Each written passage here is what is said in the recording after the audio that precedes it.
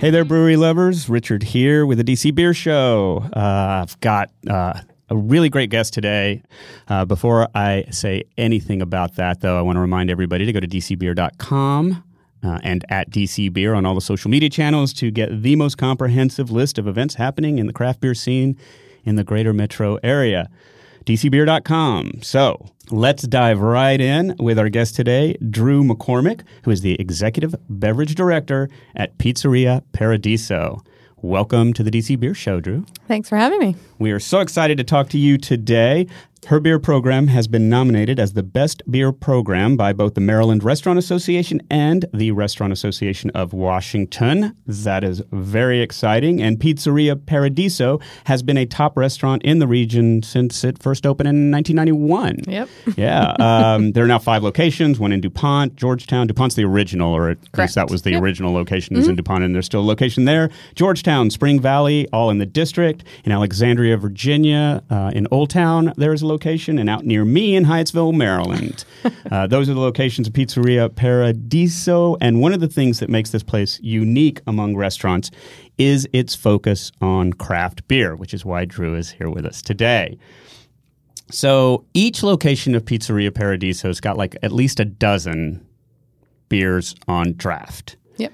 And all of these beers are made by breweries that fit the definition of independent craft brewery as defined by the Brewers Association.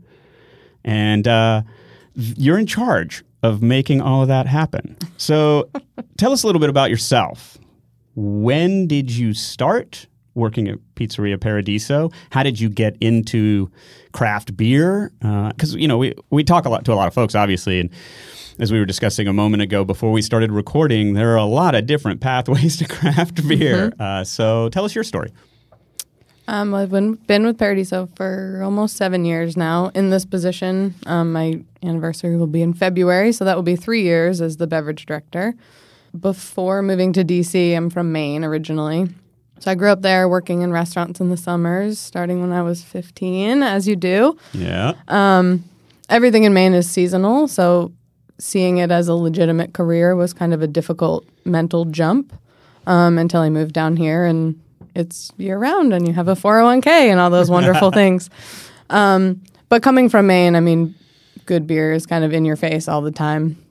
All right. And it being kind of vacation land and sitting on the beach and sitting by the fire, beer was very appealing for that reason. And then moving down here and just seeing that it's elevated to a whole new level of, people are caring about beer and food pairings. People care about trying more expensive large bottles or things that take a very long time to make, not just regular beer you can drink on the beach. Right. So I started with Paradiso as a server back in the day, and then I did a little bit of bar backing, a little bartending, a little shift managing, and then the beverage director at the time was Josh Fernandes. Asked me if I wanted to help put away some beer on delivery days. So I started doing that in DuPont. DuPont's where I originally started as a server as well. I started putting away beer and helping on delivery days, and then kind of just like pulling every additional task that I could possibly fit into that 3-hour window of putting beer on shelves. And then the gentleman that was doing kind of the same thing in Georgetown left, and Josh asked me if I would absorb that as well. So then the whole thing just kind of snowballed from there, and I was lucky enough to work with Josh for a couple of years before he left and returned to Maine, where he's also from, and he works for Oxbow now. Great. And then took on this role. So did you, when you were doing that and sort of taking on those extra tasks, did you have a plan? Did you really want to be, were you just like working hard, or were you hoping that you could get into the beer side of the industry, more specific, not necessarily at Paradiso, but were you aiming for sort of the beer side of the industry, or was it just like stuff to do? A little bit of both. I think I've always kind of just put my head down and worked really hard, and I'll take on as many things as I possibly can, sometimes to my own detriment. So at Paradiso, it was the same, and then I was taking on more and more, and the avenue that was the most interesting to me was the beer side of it, as opposed to management or being a restaurant GM. Right. And realizing that it was fun, and all of those extra layers of things, food pairing and elevating beer to a whole new level and staff education and things like that was really what did it for me. So it turned into beer, but it started out as I'm just going to work hard and try and do as many things as I possibly can. Well, cool. Well, you sound like you love what you're doing now. So most of the time, yeah. All right. It's like any job. Tell us a little bit, sort of back up and let's talk about Pizzeria Paradiso and why is it so beer-centric? Can you tell us a little bit about the sort of what you know about the story? I know this was before you were in your role, but what sort of led the company to absorb beer as something it really wanted to embrace? I think pizza and beer is a no-brainer. Yeah. Just as an overall blanket statement. And many, many years ago when Thor Cheston, who's one of the owners of Right Proper, he was working at Paradiso, and there was a question, he and Ruth were discussing what was going to happen with the basement space of the Georgetown location. Right. And Thor and Ruth went back and forth and a little bit of this, a little bit of that. And they came up with turning it into a beer bar. Nice. To be the first place in the city to have all these Belgian beers on draft and other things like that. So that kind of started and then snowballed quickly. Thor left. Greg Jasker kind of took over and really built everything up for about 10 years while he was with us. But that's interesting because I didn't know that sort of the idea of a beer bar as part of the restaurant was sort of, at least in part, Thor's idea, and that Thor was much of the inspiration. So that's interesting. I didn't know that. And cool. It started really as that one beer bar, whereas now I very much view it as like one large comprehensive beer program across all locations. Right. And for it to start kind of with the second location, it didn't originate in DuPont necessarily, the beer program. Yeah, no, it was a Georgetown thing because I guess driven mostly by the fact that the space was there. Yep. What do you do with that space? The space was there and like the bar scene was there 15 years ago. That's true. 20 years ago. Yeah. Cool. All right. So now, like you just said, you see it as one sort of large beer program across all, 5 locations. How do you approach that in terms of thinking about 5 different locations, one big beer program? Do you look at these locations sort of independently and think about sort of what the clientele is like and what the beers work for them is? Or do you just sort of say, here's what we got, let's send these here, these here, and these here? Because if you look at the menus, it's not uniform across all the locations, right? If you go to DuPont, you're going to get a mostly different list of beers than if you go to Hyattsville or Georgetown. So how does that come together for you? Well, it's a little bit of logic and a little bit of just like throwing shit at the wall sometimes. But for me, it's really important that the draft lists are very different at any given moment. Not stylistically necessarily, but like a diverse number of beers. I think there's this gentleman, his name is Matt. He's a regular in DuPont and Georgetown. He works in DuPont, and he'll come into DuPont for a beer or two after work, and then he walks home to Georgetown. And sometimes he'll stop into the Paradiso in Georgetown and get a beer before he goes home. Nice. So I think of him, and I want him to have different beers at those 2 locations, while it still all makes sense as Paradiso as a whole. Right. And each location has its own personality, driven by customer, desires and things like that. So there's a little bit of, I don't really think that this like super boozy weird stout would work here, but we should send it to Georgetown or we should send it here or something like that. Right. So there's a little cherry picking when it comes to things like that.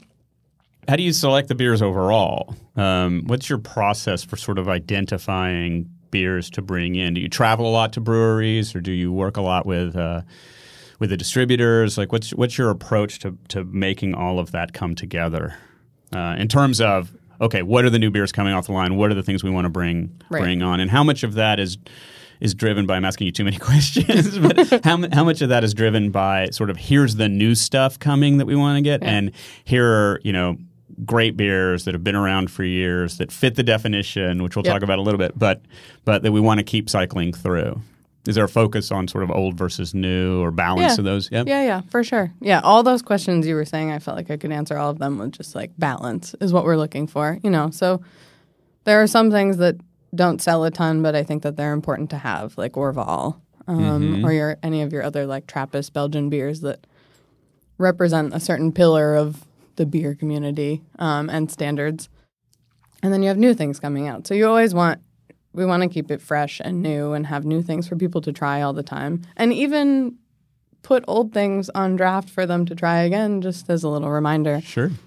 Bell's Two Hearted on draft still disappears. So it's a great beer. Yeah. It is. It's funny how often when you spend a lot of time around craft beer, which I've now done for a couple of years. I mean, I've always enjoyed craft beer, but since we started this podcast and then added dcbeer.com into what we're doing, I spent a lot more time. It's not just sort of like me going and like trying a few craft. I spent a lot of time around it, and it's important to go back and drink the beers that I loved 2 or 3 years ago. I'm finding more and more that sometimes I was talking to somebody and we were talking about how a Sierra Nevada Pale Ale is a really good beer that you should drink once in a while because it's kind of like, oh, well, I've had that before, but drink it again and come back to it because it is a great beer and it does help reset things sometimes when you get a little bit too everything is a hazy IPA world. But do you go out into the world to discover beers or are distributors bringing things to you to try and to think about? A little bit of both. Yeah. I usually go home to Maine once in the summer and then once for Christmas. So there's always some good beer to try up there. And then Erin, who's our assistant beverage director, she and I will go to festivals here and there. So we went to Shelton Fest, which was in Buffalo, New York. We ate some real buffalo wings while we were up there. Nice. So things like that where you can just encounter a wide variety of things, new things you've never had before, and then making those connections and just kind of putting your name on their radar and seeing when they're coming to DC, if they're interested in coming in a little early, things like that. Great. But our distributor partners are pretty great, too, about here are the new things that are coming, this is what's happening. And brewery reps as well, just reaching out, keeping you up to date. So it's a little bit of everything, and it all kind of, most of the time it comes together quite nicely. So one of the things that Pizzeria Paradiso and you sort of establish as your boundaries for the beers that come in are that all of the beers that are found at all of your locations are independent craft or made by independent craft breweries as defined by the Brewers Association, like we said at the beginning. Tell us a little bit about why that is and how it affects the decisions you've made about what beers are there and what beers can't be there. Mm-hmm. So for us, it was a decision that very much aligned with the business ethos of Paradiso as a whole, supporting local, small, independent people where we can, and not just local, small, independent folks all over the place. So that part of it made sense, and I think over the years, Paradiso had kind of always focused on craft beer, and then there were some like larger names that we had carried forever, and all of a sudden, kind of out from underneath us, they had sold, and we had to kind of reevaluate whether or not they still fit in with what we were trying to do with the beer program. Devil's Backbone is like a big one. Right. That was part of the conversation. At the time, Ballast Point, these breweries that we had worked with for a long time and had relationships with, which is important in beer. Mm-hmm. So we sat down and just decided that we needed to draw a line in the sand, and Ruth said to me, is this the right thing to do? And I said yes. And she was like, well, we'll fucking make it work then. So the way I like to tell my staff to think of it, because it's not, we're not like creating a page on the menu for like sellouts when it happens, and we're not like shitting on anybody that's doing that. It's just this particular thing aligns with us a little bit better. So I like to think of it as a Venn diagram. And one circle is independent beer, and the other circle is really good beer. Right. And where they overlap in the center is where Paradiso wants to be. So high quality beer that's independent, not just independent beer and not just high quality beer. Right. So let's talk about some recent examples. Sure. Of some beer that fit that, and I want to talk a little bit about how you handle it. You mentioned just a second ago that you don't sort of necessarily like put something out that's like, here's what we're not doing anymore, but give us a recent example of a beer that you guys for that very specific reason, no longer independent according to the Brewers Association, that you stop serving, and sort of how you handle that in terms of what you do with stock and things like that? I think the most recent example in the last week is New Belgium, which we have a fair amount of their product right now in-house, which obviously they no longer fit the description as they have sold, or they're in the process of negotiating. So I think when we first made this decision, we internally knew what was going to happen before it was an announcement. Right. So we had the luxury of kind of just silently phasing things out on the menu and then making an announcement, and the things that were lingering on then kind of made sense that they were, dwindling. So for us now with this, it's a matter of how do we kind of creatively get rid of these beers, not get rid of them, like dump them down the drain, but still sell them. And there's a reason why we purchased them in the first place. Right. We have quite a few like sour bottles from them that I was particularly excited about, so it's a little disappointing. But it's a difficult situation because you have these relationships that you build up with people. You get excited about particularly limited release or sour things that aren't available across the board. And you bring them in with kind of this expectation that you can sell them moving forward, and then to have a sale happen, it does feel a little bit like, the rug's getting pulled out from underneath you. Right. And I think, this for Paradiso is a business decision, and for them it was a business decision. Of course. So I respect it for that reason. But it is hard to kind of creatively navigate getting rid of it. And it's not about shitting on anybody, and it's not about criticizing anybody else's decisions. So that's why we don't do all these beers are $5 now, get them out of here thing. Right. But at the same time, we don't want to have it on the menu as a highlighted item moving forward because it doesn't fit within our beer program ethos. Sure. Let me change the topic a little bit, and I want to talk about when you're out looking for beers, how much are you looking to bring in things to DC that aren't widely available, to sort of get those exclusives and be able to sort of have offer your customers beers that they just can't get anywhere else? I mean, as much as we can. Yeah? As much as you can take in inventory-wise. I also think it's important, like, balance comes up again. Right. We could stock all the shelves at all the restaurants with outside product or product that's not currently distributed in DC. Mm-hmm. But we like our neighbors. Right. So it's important to kind of keep those things in balance and in check. And at the same time, even if something is super exclusive and it comes from outside of DC and it's not here yet, it doesn't necessarily mean that it's going to sell well either. So that kind of balance again of, we'll bring it in if we know that it's good, but you still have to sell it. Right. Yeah. To, person to person sell it. Yeah. Well, are there any, so obviously you spend a lot of time drinking beer, trying a lot of beers, getting a lot of beers from a wide variety of breweries, and keeping up with the industry. Are there any styles or trends you're seeing in independent craft beer that you're noticing, or anything that's particularly got you excited, or even anything that sort of makes you, makes your eyebrows go up or makes you roll your eyes? I'm still continue to be excited by the low alcohol lager movement that's happening. Yeah. And just some crisp, clean, drinkable lagers. And then I think kind of piggybacking on that, the pendulum of very high ABV IPAs is swinging back the other direction. Mm-hmm. So something that's 4.5%, and you can drink 6 of them rather than feeling dizzy after the first one and it all goes to your head. Yeah. So I'm excited about that, and I'm excited for the more session style drinking of sitting with your friends and drinking a bunch of beers, rather than sitting there and drinking one and feeling kind of loopy. Yeah. Let me ask a question about that, because I'm with you on that.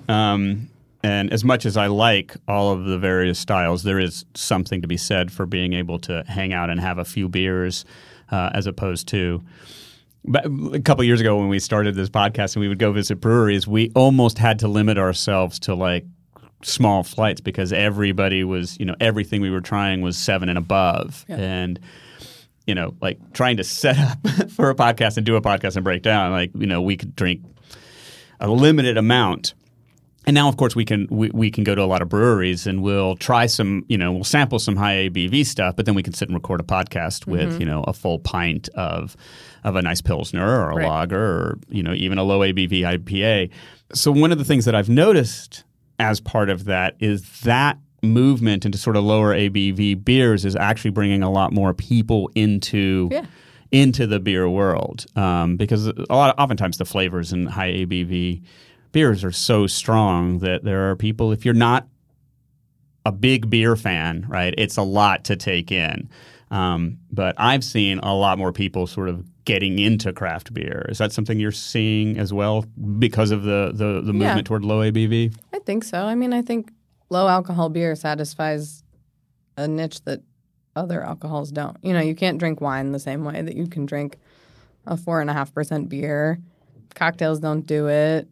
I mean, maybe if you make a wine spritzer, you could crush it all day. That would work. So I think it fits into that mold. I also think coming along with this lower alcohol movement is people being more conscious of calories. Right. And those 7%, 16-ounce hazy IPAs are pretty high in caloric Oh my God. content. Yeah, they're like a meal. Yeah. Yeah. So, which is an interesting kind of swing back too, for all of a sudden beer is like the low cal option. I mean, craft beer, not like, Right. not like whatever, 64 or whatever it's called. Yeah, and it's driven by market very much, because that is, I think, the one thing that people saw in craft beer is it's like, okay, well, if your beer is 7.5%, then you really are dealing with customers ordering one or having one or drinking one. And if it's 4%, you're selling 2 beers, and it might not be twice the cost, but from a revenue perspective, you're going to make more money if people are coming in and drinking 3 beers or 2 beers than if they're coming in and drinking one. So there's a lot of logic from a business perspective, I think, in doing it. But I do think it does bring in a larger crowd of people who will enjoy it. That leads me to another question, which is not about beer. Yeah, seltzer. You're going to ask me about seltzer. I'm going to ask you about seltzer. What do you think about it? And is it something that you guys are gonna start bringing in and considering? If you don't want to answer, you don't have to. But what do you think about it? I think it's crazy. I mean, so I spoke on a panel like a year ago, maybe, and I was like very not excited about seltzer and was kind of like, ew, gross, no, thank you. And I think my picture of it at the time was syrupy, sweet, clear seltzer water. I don't understand the finesse behind creating that, and I think I was like associating it with macro brands also. I know some small craft people are starting to do it. This is true. Even here in DC? I haven't tried theirs yet, so I won't speak to it. Okay. There are some samples waiting for me in Georgetown, I believe. So I'm not sure. I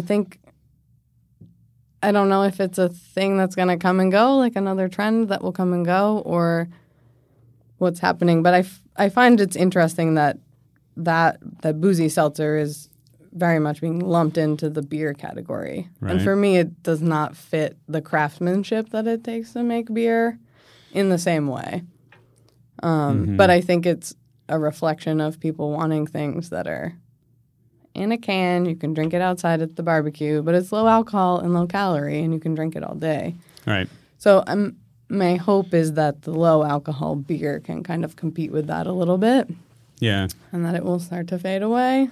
But yes. Well. Or someone will make some like really crazy high-end seltzer that takes this like whole refining process or something. I don't know. That's what I'm hoping for, because I've tried some. And I have samples waiting for me too that I'm going to get tomorrow. But it is, I agree with you. I mean, I think there's a market for it. So if there's a market for it, somebody's going to make a product, right? Yeah. And I think that market is exactly what you said. It's people who want to drink something that's low calorie. If it's done right, it can be incredibly flavorful. And it's somebody who actually likes drinking seltzer. Not the non-alcoholic kind, but like I prefer seltzer to just plain water if I have a choice. There's a market for it, and it's something that can be made. But in the end, like you said, if I can get a 4% beer that's got 50 more calories a glass than a seltzer, I'd rather have the incredibly complex flavor and aromas that you can get out of that than just sort of like flavored seltzer water, which doesn't taste like it has any alcohol, and you can crush it all day. Right.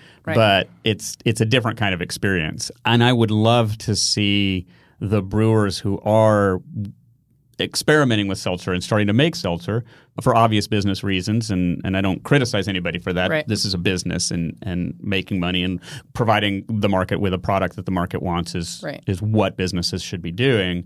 But I'd love to see some craft brewers starting to experiment with the process to add, like you said, finesse, and to add some complexity to what they can do with seltzer. And I'd like to see them do it in a fermentation process as opposed to an adjunct process. Like you can add all kinds of stuff to seltzer, and that's great. But but can you mess around with different types of sugars? Can you do things that make the seltzer a little bit more interesting and complex rather than just flavored bubbly water that have alcohol in them?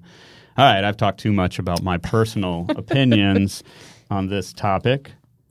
Well, let's talk about some of the things that are coming up as we move into the holiday season. If you're listening to this the day it comes out, it's the day before Thanksgiving, so happy Thanksgiving. But Pizza Paradiso is doing a lot of interesting things as we move into the holidays, and we want to make sure y'all know about them. The first thing we want to talk about is you guys are partnering with DC Brow to add a new crust option to your pizzas pretty much for the next month. Yep. All the way up to Christmas Eve, the 24th of December. It is a brewer's grain crust. Tell us a little bit about that.